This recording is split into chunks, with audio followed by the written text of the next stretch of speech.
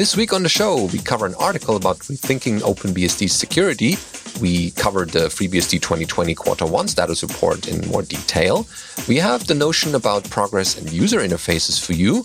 We have a bit of a comments about Thomas E. Dickey's article on NetBSD curses. We have also making Unix a little bit more like Plan 9 with a couple more changes here and there. Then we have the Not Actually Linux distro review on Ars Technica for you and some more items in this week's episode of BSD Now.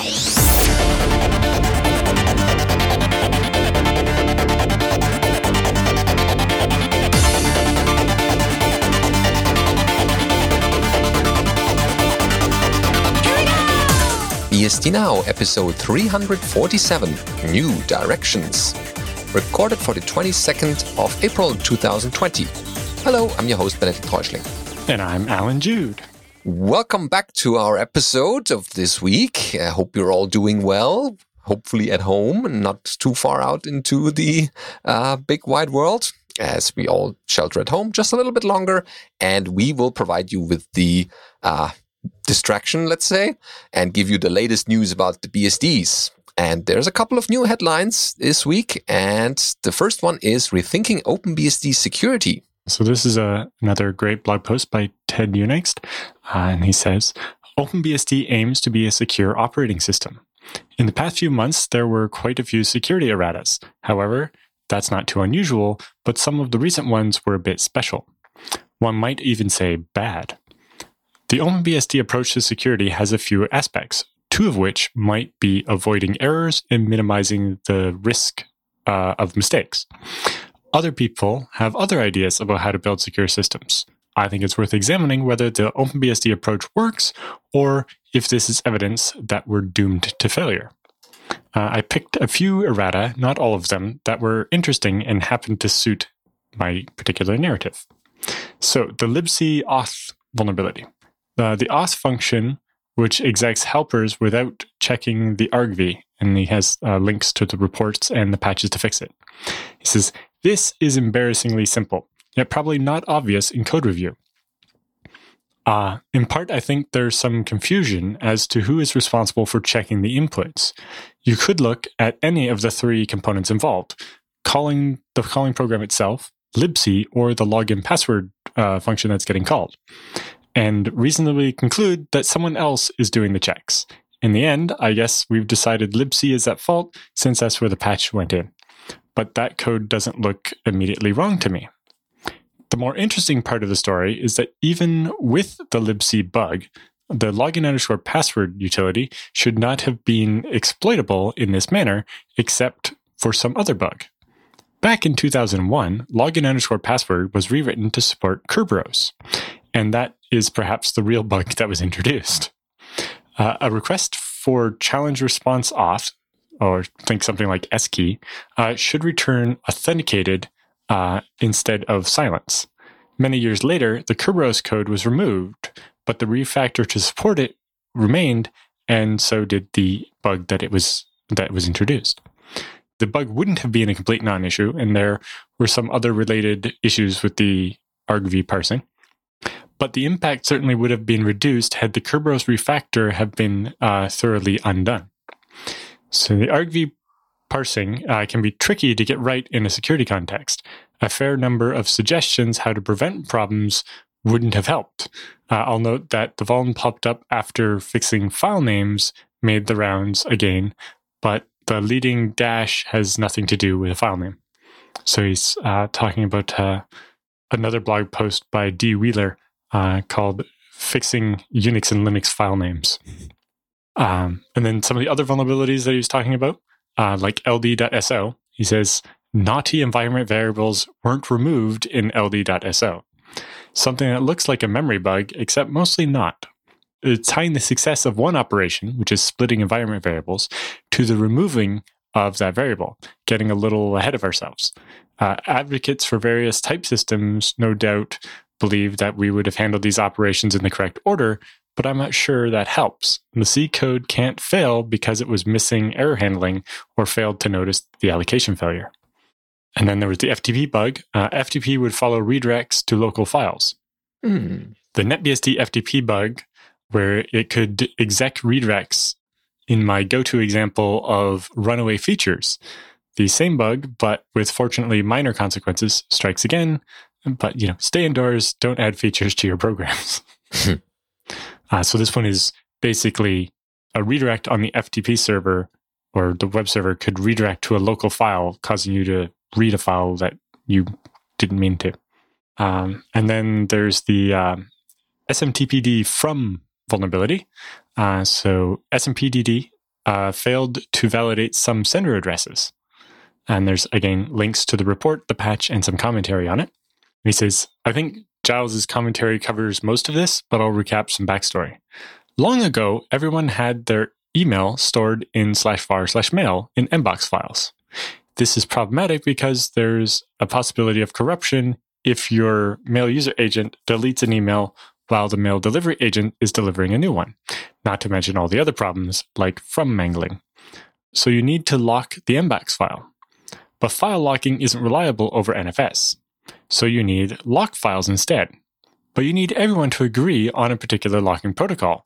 And while the mbox files are owned by the user, the directory is owned by root. So you need to exec a setuid helper to actually deliver to that mbox. Well, that's one problem. Another holdover from a long time ago is that the mail delivery agent program is configurable and may not just be a program, but might be a shell pipeline. People set their mail delivery agents to spam assassin pipe mail delivery agent, and that's not something you can just pass to execve. Some of that's probably not 100% accurate, but close enough. So he says there's a lot of historic complexity here, and it's unfortunately close to the surface. Mail delivery has a long history, and people built up very complex systems and workflows on top of that, which made building a drop-in replacement very difficult. Despite various levels of privilege separation, the less privileged processes are still mostly trusted by the parent, which runs as root. It will execute the commands and arguments that it receives. Avoiding this seems as simple as switching to using Maildir, but that requires another change elsewhere. And the included mail user agent, Mail, can't currently read Maildir. Personally, I'd say this is long overdue, but mbox still works for some people, and the upgrade path is probably not fully transparent or automatic. Yeah, I'm definitely on board with Maildir. Like, don't store your mail in something that's not Maildir. Yeah. You want each email as a separate file because it just means that your whole mailbox never gets corrupted. And on things, if you have a good file system, it has a lot of advantages. Oh, yes, for sure. I don't generally do mail directly on the machine like that using the mail command line tool. But if people still do, someone should definitely just teach the mail command Maildir support, and we can switch to that. That would be so much better. Yeah, and we won't look back. Generally, my mail is done via IMAP from a Maildir. One more, and then the conclusion. I won't keep prattling on all day, but this is a really good article. So Ted goes on, the SMTPD read vulnerability. An out-of-bounds read in SMTPD, that's hard to say really quickly, could be leveraged into command execution. Again, report and patch linked. The real deal memory safety issue. By sending back some funny status lines, a remote SMTP server could inject commands into your SMTPD queue. When an email is queued for redelivery, SMTPD adds some information about the destination to its header so it knows which commands to run. In an attack similar to an HTTP request smuggling, if you can create a bounce with unexpected commands in the header, then SMTPD will execute when it attempts that redelivery.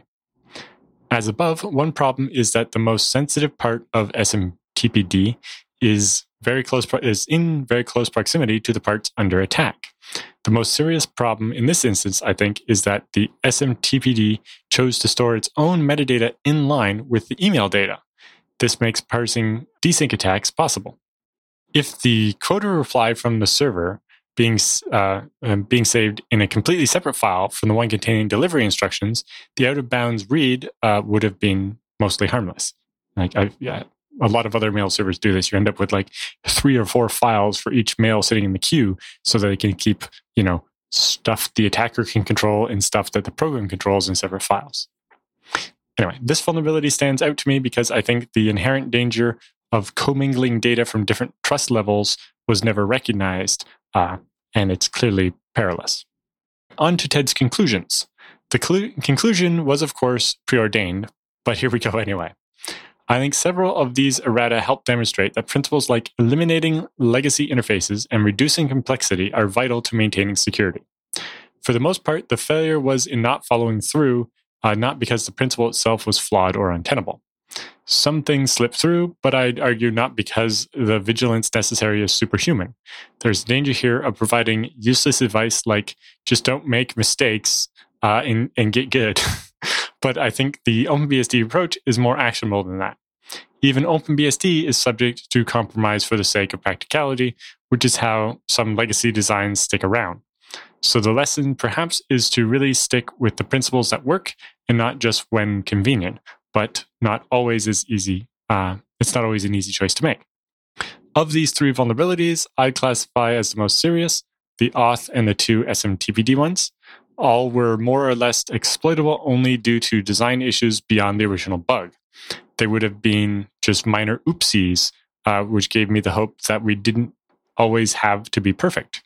Alas, it can be hard to identify design flaws in the abstract, and all of the parts of the system can look secure, but the weak points remain in the joinery as those secure parts connect together.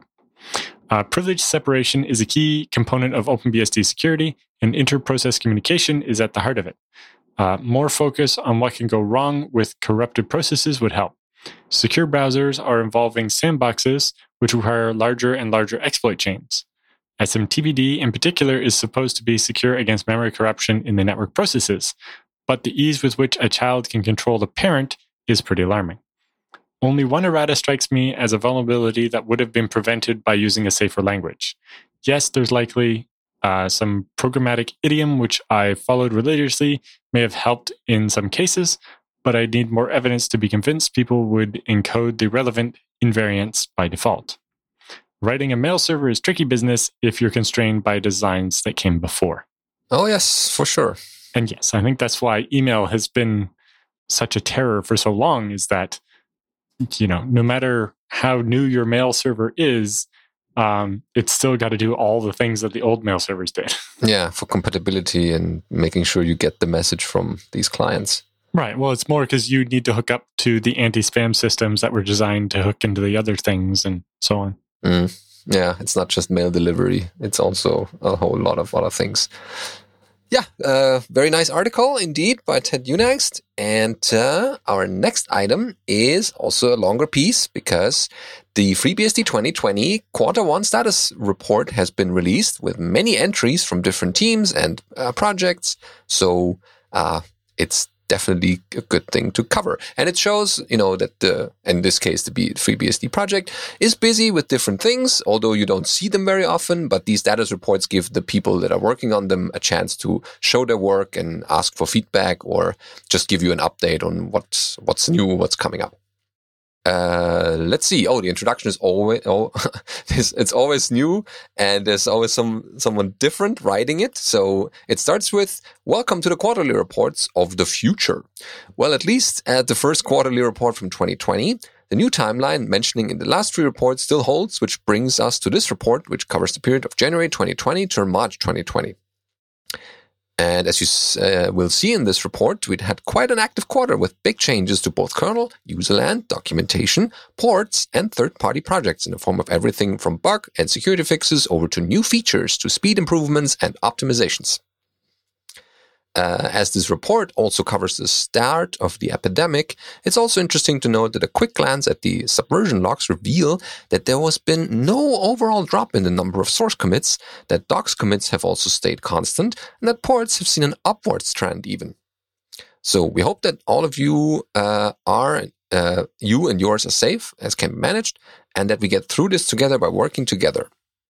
Very nice introductory words. So we have different reports. The first block of reports is the team reports from the foundation, the core team, the release engineering team, cluster administration, continuous integration, ports collection teams, and the graphics team status reports. Yes, quite a few different status reports. Yeah.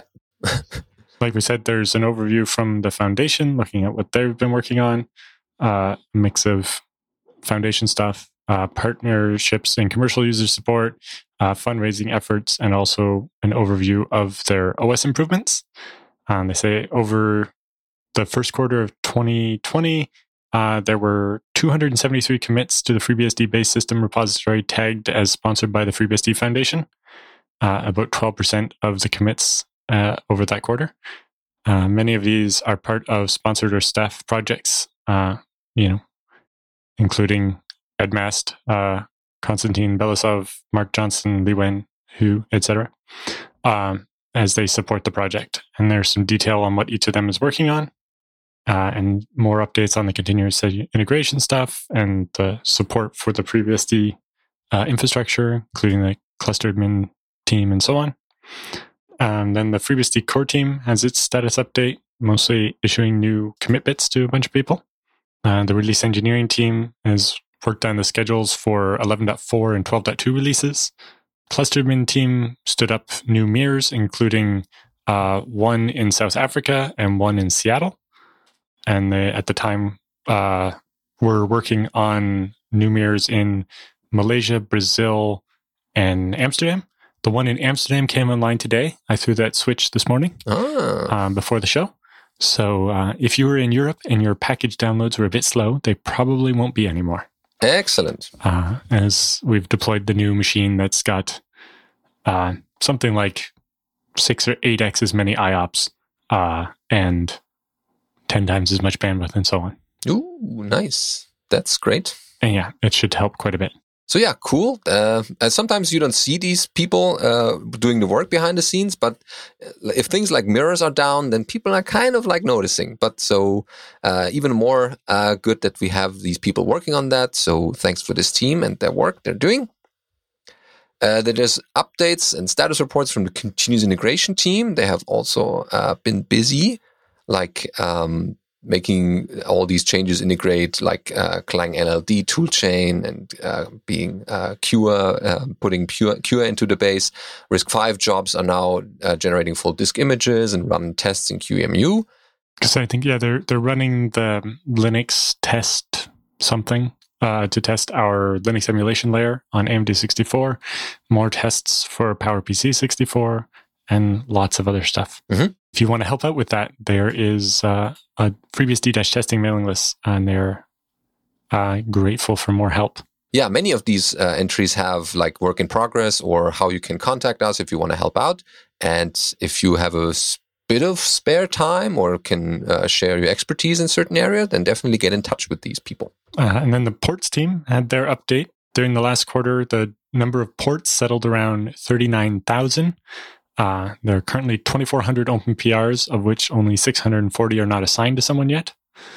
Over the first quarter of 2020, they saw 8,146 commits by 173 different committers, plus 357 commits by 52 committers to the quarterly branch. They also gave out a bunch of commit bits so that team will continue to grow, and we can keep up with all of the applications that keep having new versions and new applications and so on. On the infrastructure side, they've also added new uses flags and removed some old ones. They're in the process of removing some of the Python 2.7 stuff from the ports tree, and that means that things that rely on Python 2 will need to be updated or deprecated. And then the big one was, after a long period of work by a large team of people, Xorg in the ports tree has been updated from 1.18 to 1.20. Also, web browser has been updated, Firefox 75 and Firefox ESR 68, and Chromium version 80 were there. Of course, this only covers to the end of March, so there's probably even newer stuff now. And the package manager was updated to 1.13.2. And I think 1.14 is out already in the repository? The main branch, yep. And also, Antoine ran 29 different exp runs, which is basically running the build of the entire ports tree against a patch to make sure that patch doesn't break things.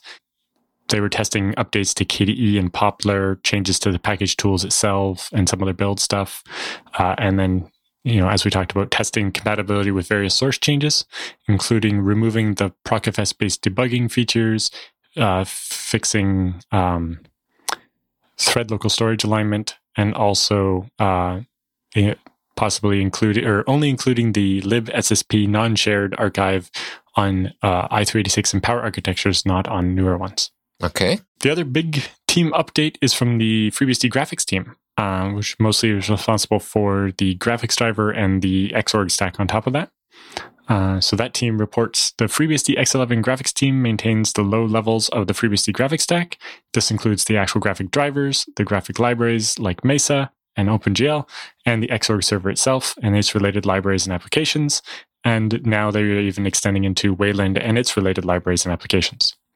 The biggest highlight by far during the previous quarter was the long-awaited update of Xorg-Server to version 1.20. After years of work by many people, this update finally landed in the form of Xorg-Server 1.20.7. With this update came a couple of new things. Most notably, FreeBSD 12 and later was switched to using the new udev/evdev backend by default for handling input devices, such as your mouse and keyboard. Together with this release, the OpenGL library implementation of Mesa was switched to use DRI3 instead of the older DRI2, so that's updated as well.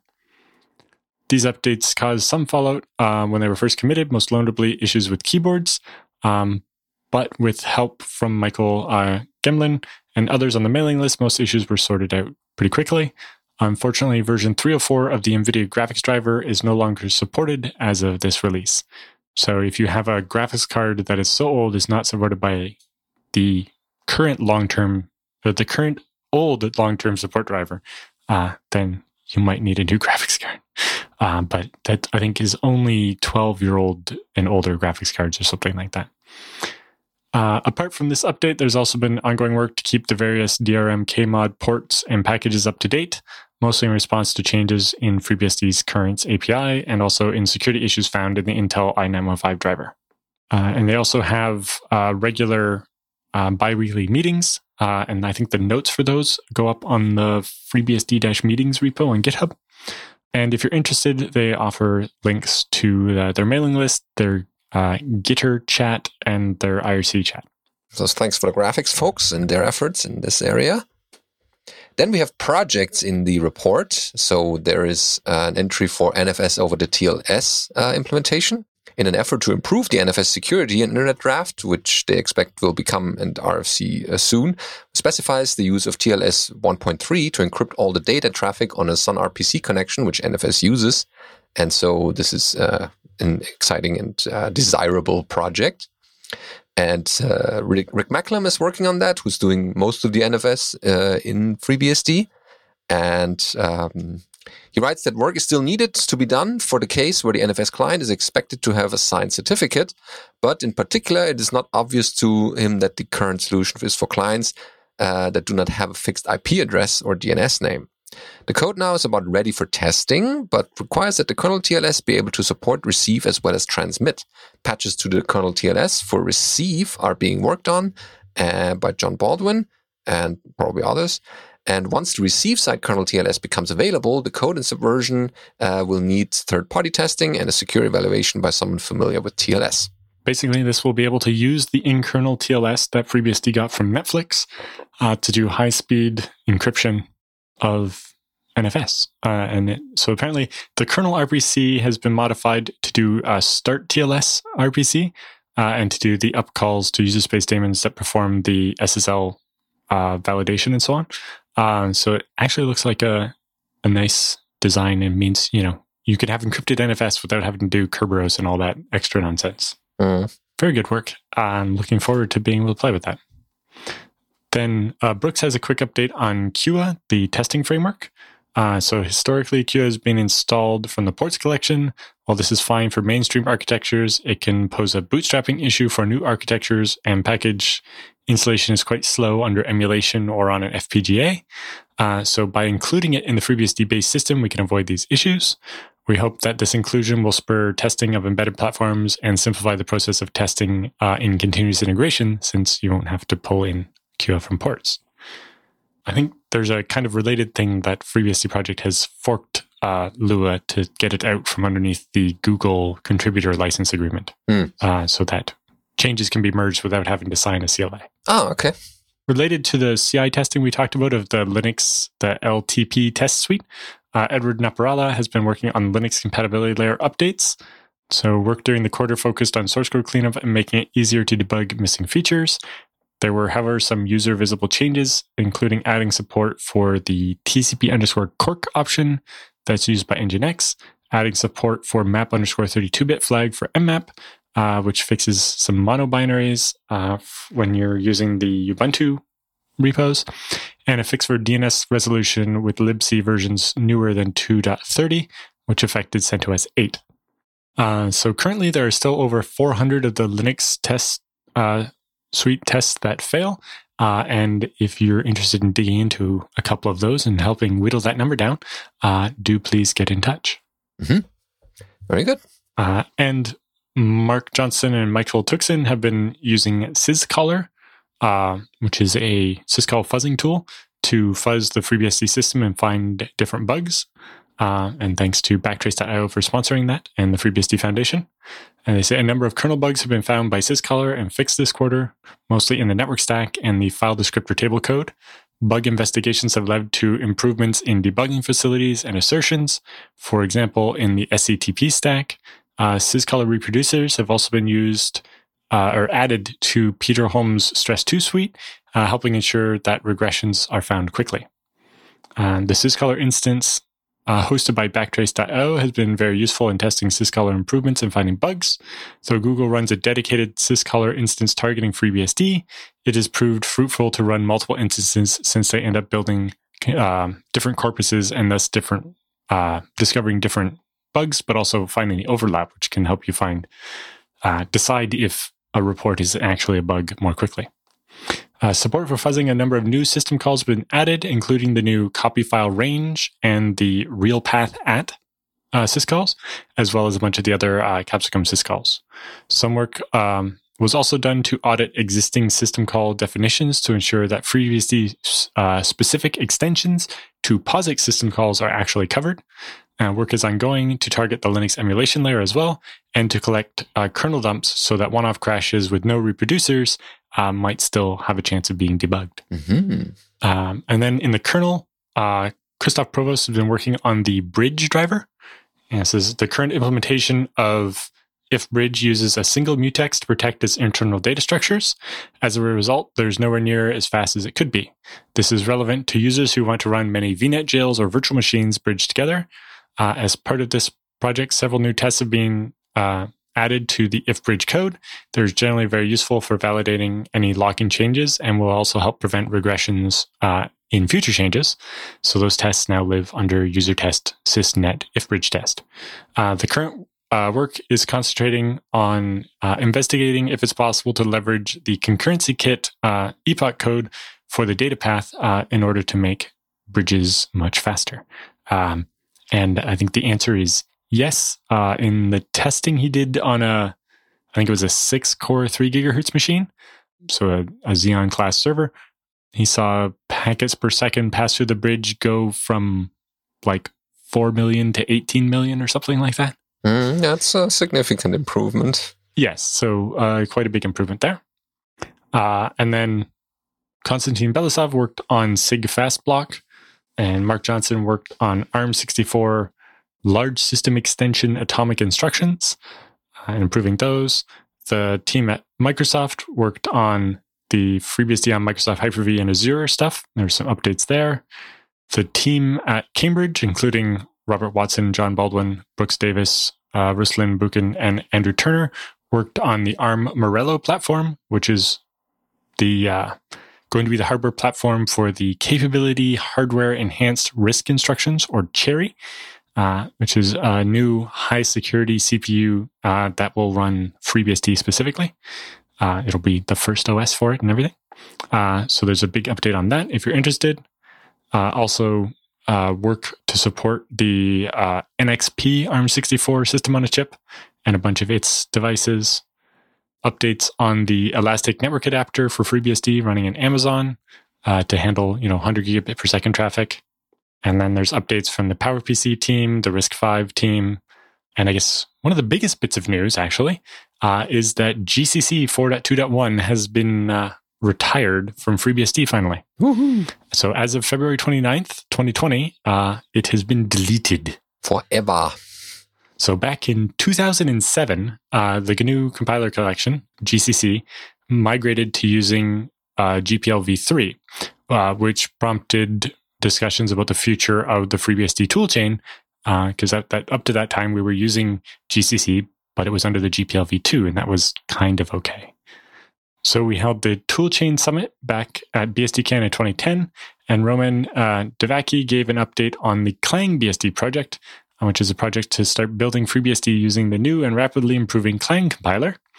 And over the last 10 years, Clang has imported into FreeBSD-based system and made more and more widely used. First, by being installed as a not default CC and eventually becoming the default for everything. GCC 4.2.1 was kept in the tree for a few FreeBSD targets that had migrated to Clang, such as MIPS and SPARC64. But early on in 2020, all remaining targets had either migrated to an external toolchain using like GCC 9 or something from ports, or had been deprecated and removed, like SPARC64. So now that there are no in-tree consumers for GCC, it was removed in commit 358454. And if there was a BSDCan, there definitely would have been a cake for the deletion of GCC. There was much rejoicement, yeah. Yep, and I guess related to another recent discussion, the ELF-CTL utility has been introduced on FreeBSD, which allows you to, per binary, control some of the security mitigations that FreeBSD supports. So it allows you to disable things like ASLR, the mmap protmax, the stack gap, or WXRX on a per binary basis. I remember when it was first introduced, we talked about how you can do that on OpenBSD by setting a specific flag on the file system when you mount it, saying anything in this file system doesn't have to do WXRX. With this ELF-CTL, you can control it as a per binary note in the ELF header. Yeah, so there's much more in there, and many of the reports have more details in them, much more than we could cover here. Yeah, there's, for example, ports. There's updates on KDE, XFCE, Wine, Go, the sysctl MIB info, and then for documentation, there's a status update from the translation team. They've got 10 different languages on the go now, which is really nice. Mm-hmm. There's also someone working on a FreeBSD man page overhaul, making sure the history and standard sections of a lot of those man pages are updated. That's really nice. And then there's also third-party projects, including POT and Nomad drivers, Nomad BSD itself, and so on. Mm-hmm. So we definitely recommend you read the whole report and dive into individual sections that are of interest. We went over it for 20 minutes and barely scratched the surface. Yeah. So definitely give a shout out to all the people that are have helped, first of all, do these projects and status reports, and also the people who compiled them into one big piece.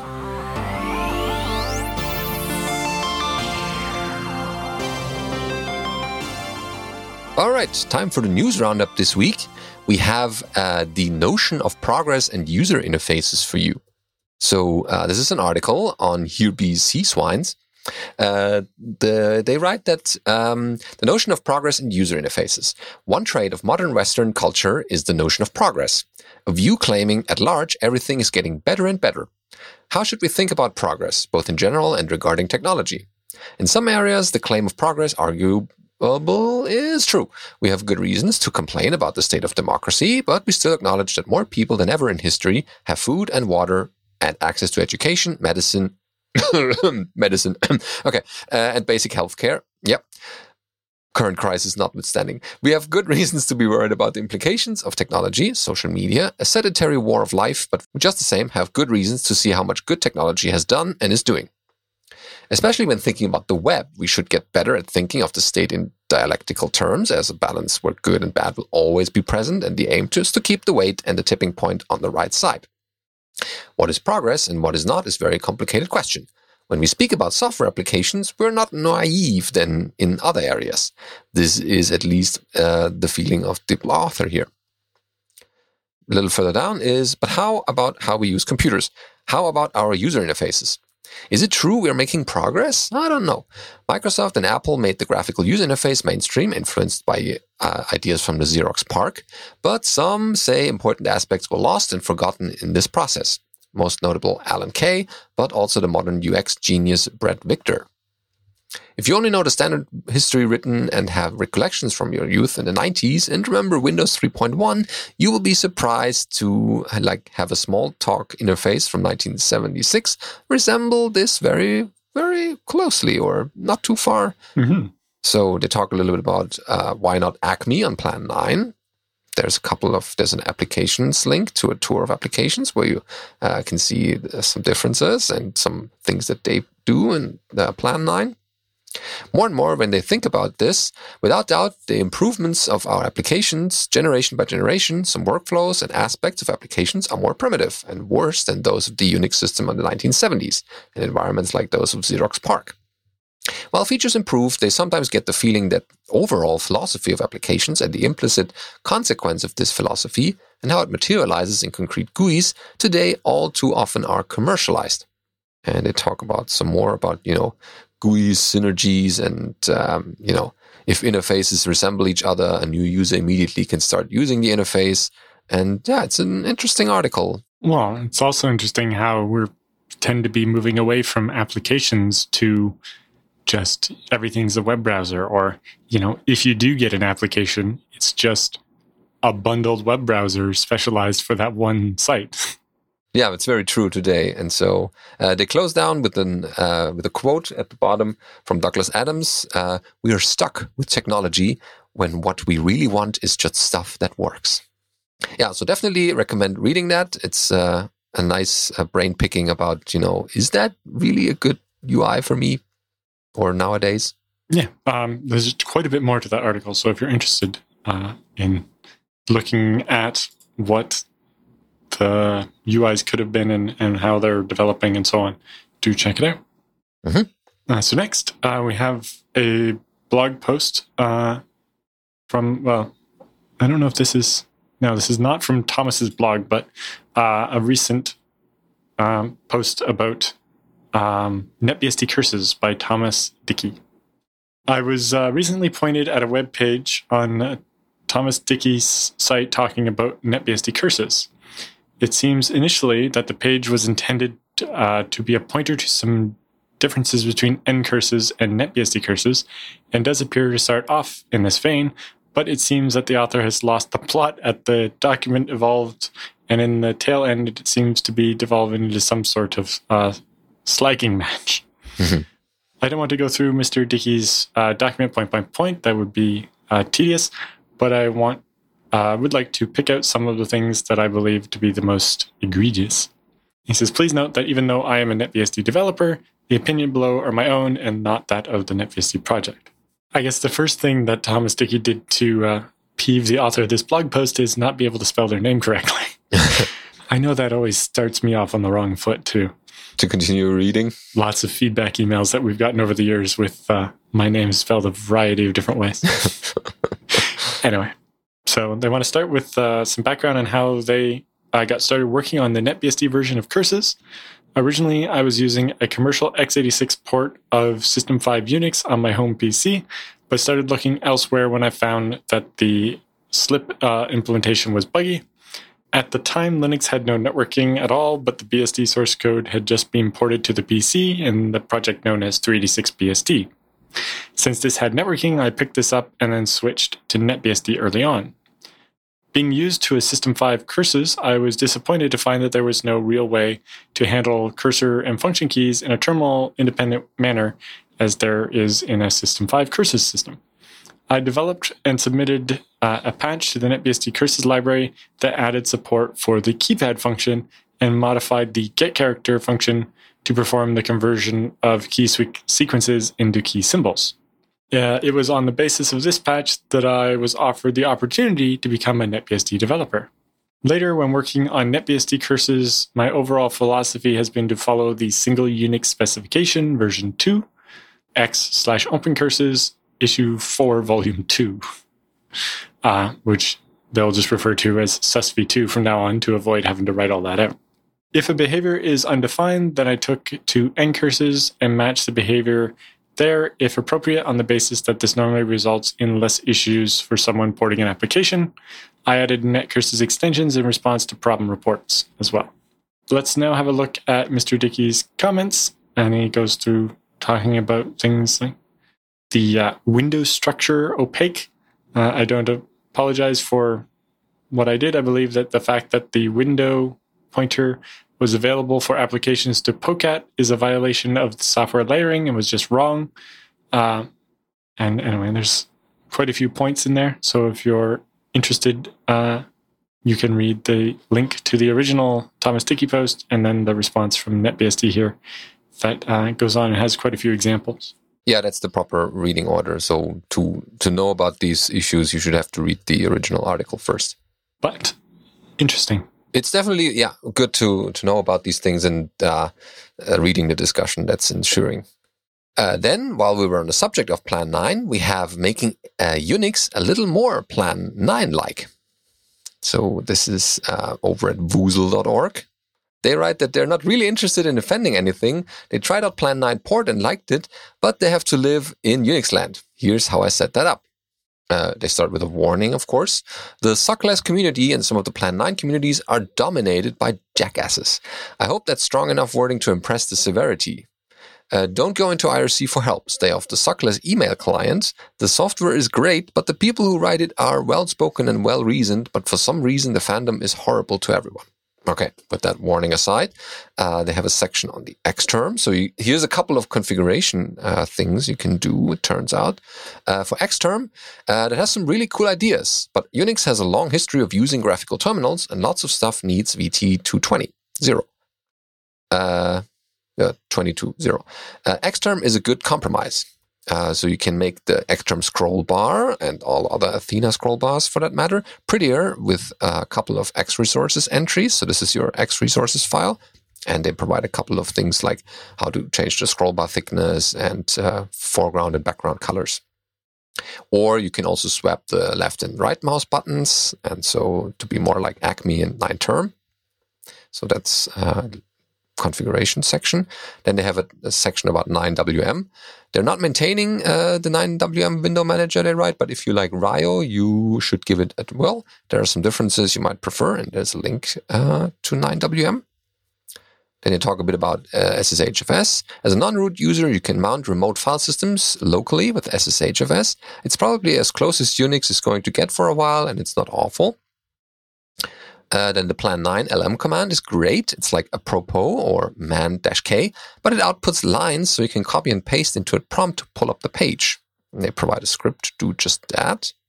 And then they have a section about XDG Open and Mon. So XDG Open is also a little bash, or not bash script, shell script, of course. This is the current Linux notion of how to do things like the plumber. Just about every modern program calls out to it to open files, and it uses whichever one is first in your path, so you can make a little script to do what you want and avoid having to configure all of the weirdo files in /.config. And for Mon, Russ Cox uses a program called Mon to watch files and run them whenever they change. It's like watch on Linux, I guess. This is pretty handy for iterative debugging, so you don't have to keep rerunning your program every time you save and compile. And they have a start of a similar script that does just that, which can be improved, they write. Yeah, so these are a couple of changes so that your non-Plan 9 Unix is a little bit more Plan-like. Then we have a bigger article from Ars Technica. A couple of people have probably seen this. Not actually Linux distro review FreeBSD 12.1 release. Yeah, I think this is part of a series at Ars Technica about Linux reviews. So this is by Jim Salter, who's written a bunch of articles about ZFS and stuff recently as well. So basically, he goes through trying out FreeBSD He did get bit by that recent change in Xorg, meaning he had to change his sysctl so that his mouse would work. That's been fixed in head now, and will be fixed in 12.2, but that soured his experience a little bit.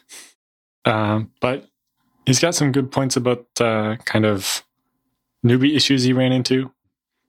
Jim was a FreeBSD user for a long time, but switched away to Linux many, many years ago. So he has some vague memories about how things were, and sometimes that's actually actively unhelpful, as it were. Yeah, it kind of influenced the article a little bit, and Well, it's more that, like, if you remember how things used to be, it's like, yeah, but it's not like that anymore. Yeah, sure. You need to look at the current system and what it provides. There's a healthy comment section as well, with a lot of people commenting on the actual article, but definitely worth a read to kind of see what things are in the eyes of a newbie or someone who's coming back to the system. All right, time for the Beastie Bits this week. We have a few articles here and items that are of interest to you. The first one is from NetBSD's blog about the Wi-Fi renewal restart, which sounds exciting, and it actually is.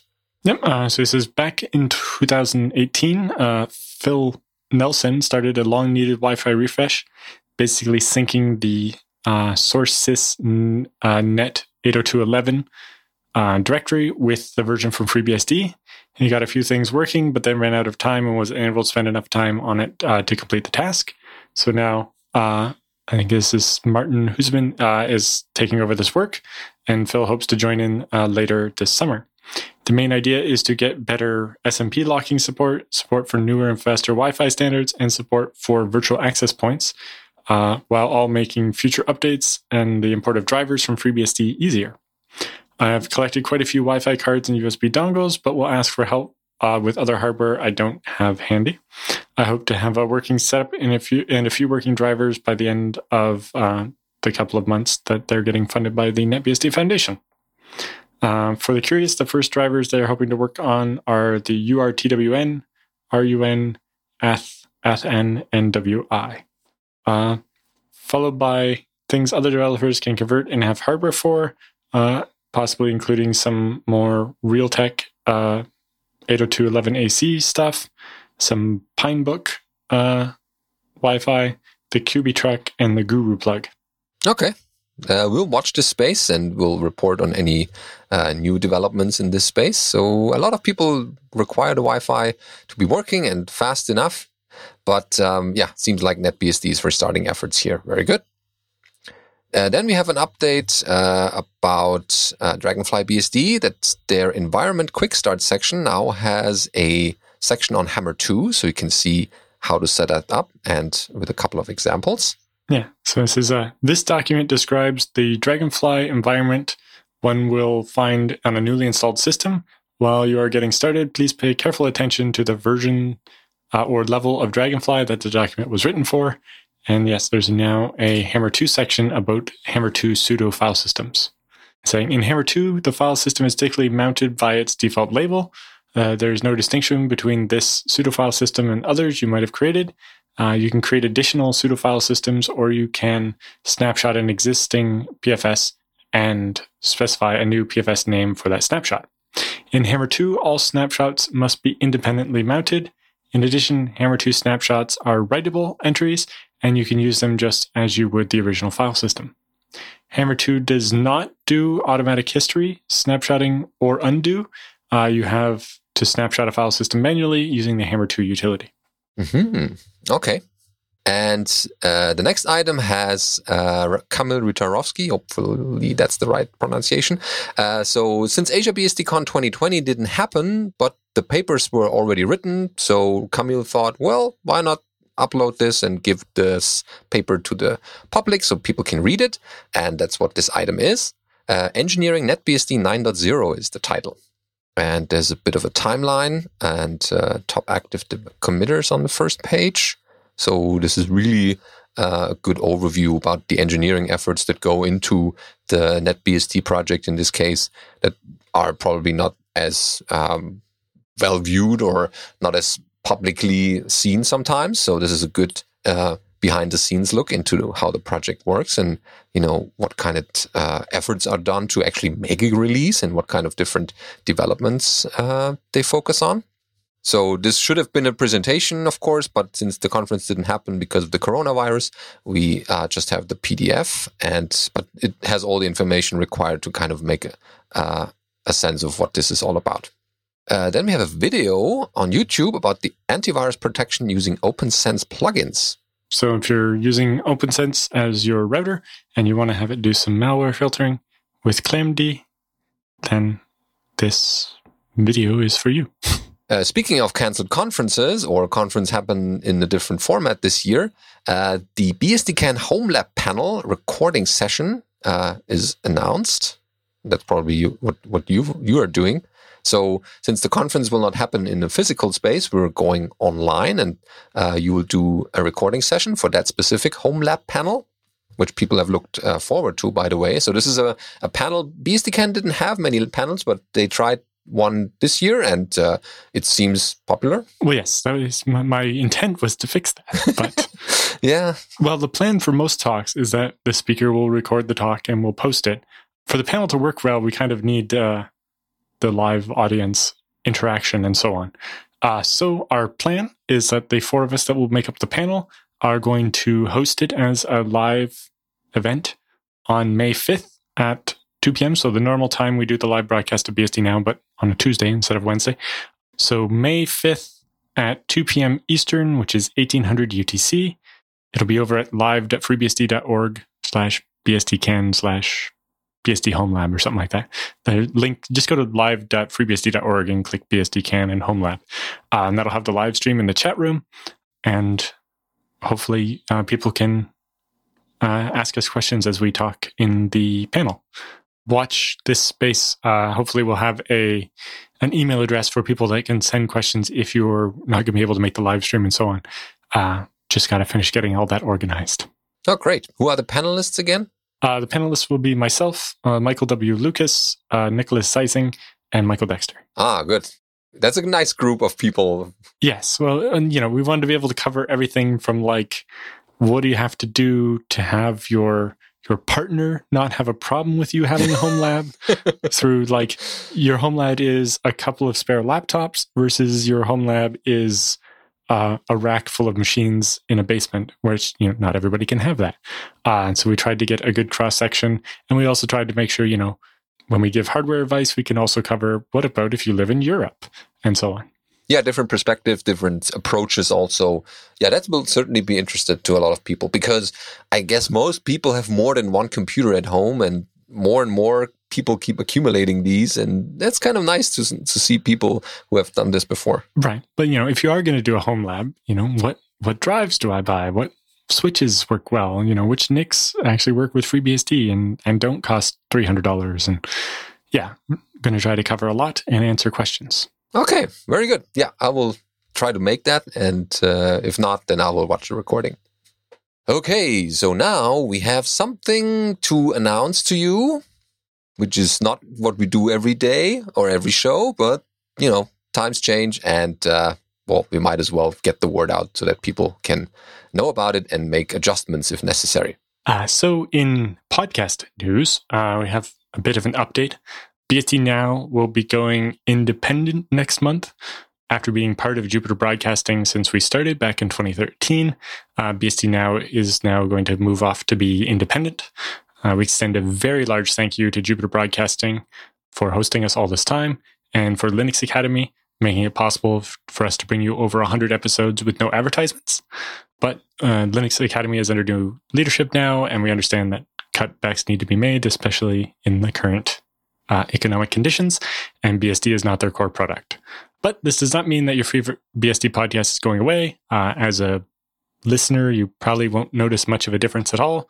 The big thing we will mention is make sure that your subscription to bsdnow.tv, like the RSS feed, is the one from bsdnow.tv rather than the Jupiter Broadcasting all shows feed or something, so that you will continue to get the new episodes delivered to your podcatcher or whatever. Right. We still do the weekly one. So in case you don't see any new updates on your podcast subscription, then you might as well check out our website. It's still bsdnow.tv and update it from there. So we will definitely produce more. And again, weekly episodes.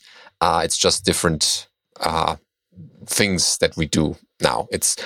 We do a podcast as we did before, and we had a couple of people behind it to do some of the cutting and editing work. We still have that as well in the independent world, that I would say. So nothing big will change for you. Yeah. So the biggest thing is just make sure you keep getting the show by making sure that you subscribe via bsdnow.tv, not one of the Jupiter Broadcasting feeds that will stop updating next month. Yeah, thanks to all the Jupiter Broadcasting and Linux Academy folks who, have been with us and supported us and made all the changes that you normally wouldn't see behind the scenes, whether it's website updates or the cutting and audio editing. So that's been a great partnership from my point of view. And yeah, when we started the show, neither Chris Moore nor I had any of the ability to edit the video or any of that, or the audio or any of it. And so being able to use the infrastructure from Jupiter Broadcasting made it possible for us to do the podcast. And then over time, Linux Academy made the show even better with better audio editing and all that. But in the end, as a listener of the show, you shouldn't notice much of a difference at all. Just make sure that the URLs where you get the show from are the correct ones so that they continue to work. Exactly. So you're not too surprised.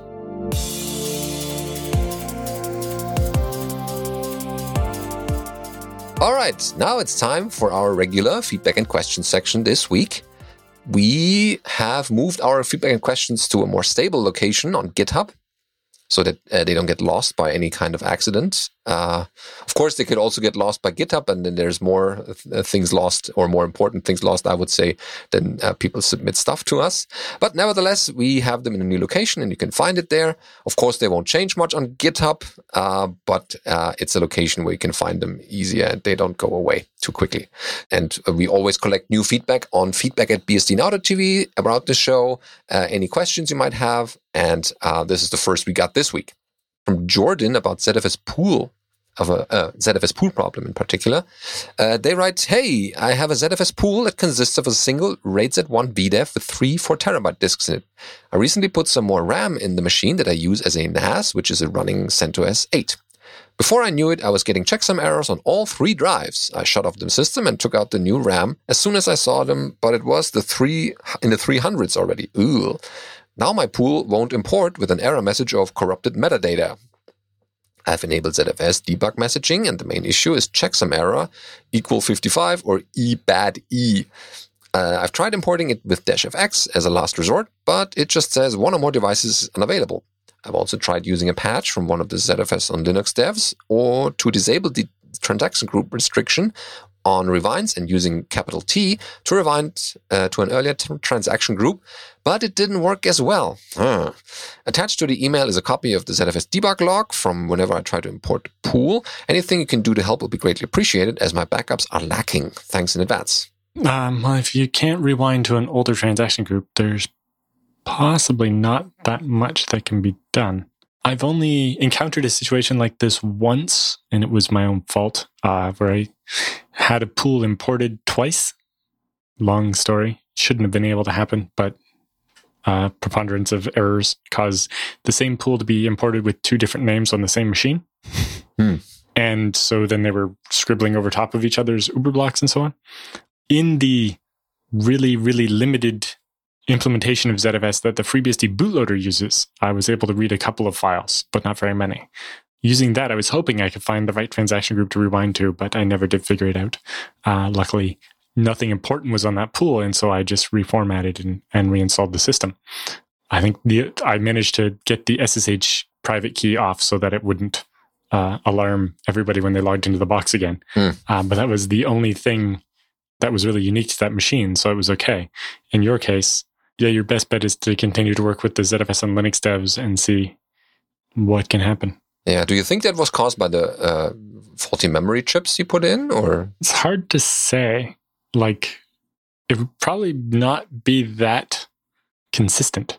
With all 3 drives? Like, more of a problem with a bit of RAM is not likely to cause hundreds and hundreds of errors. Like, the computer would likely crash long before you'd be able to corrupt that much of the pool, honestly. It's hard to say. Yeah. Anything is theoretically possible. Sadly, there's not much help that I can offer. This problem is a little deeper in the guts of ZFS than I normally venture to. Yeah, the only thing that we can say is don't trust your pool, but make backups. Even though there's a lot of protections in ZFS, you still need to have backups of your pool just in case. Yes, like has been said many times, RAID is not a backup. Yeah, sorry that this happened to you, and hopefully you can get some of your files back with the help of some of the ZFS developers. That pretty much wraps up this episode, and we hope that you liked this one, and keep sending us feedback if you have interesting things found on the web about the BSDs, and then we hope you listen to us next week as always. Yep, thank you. See you next week.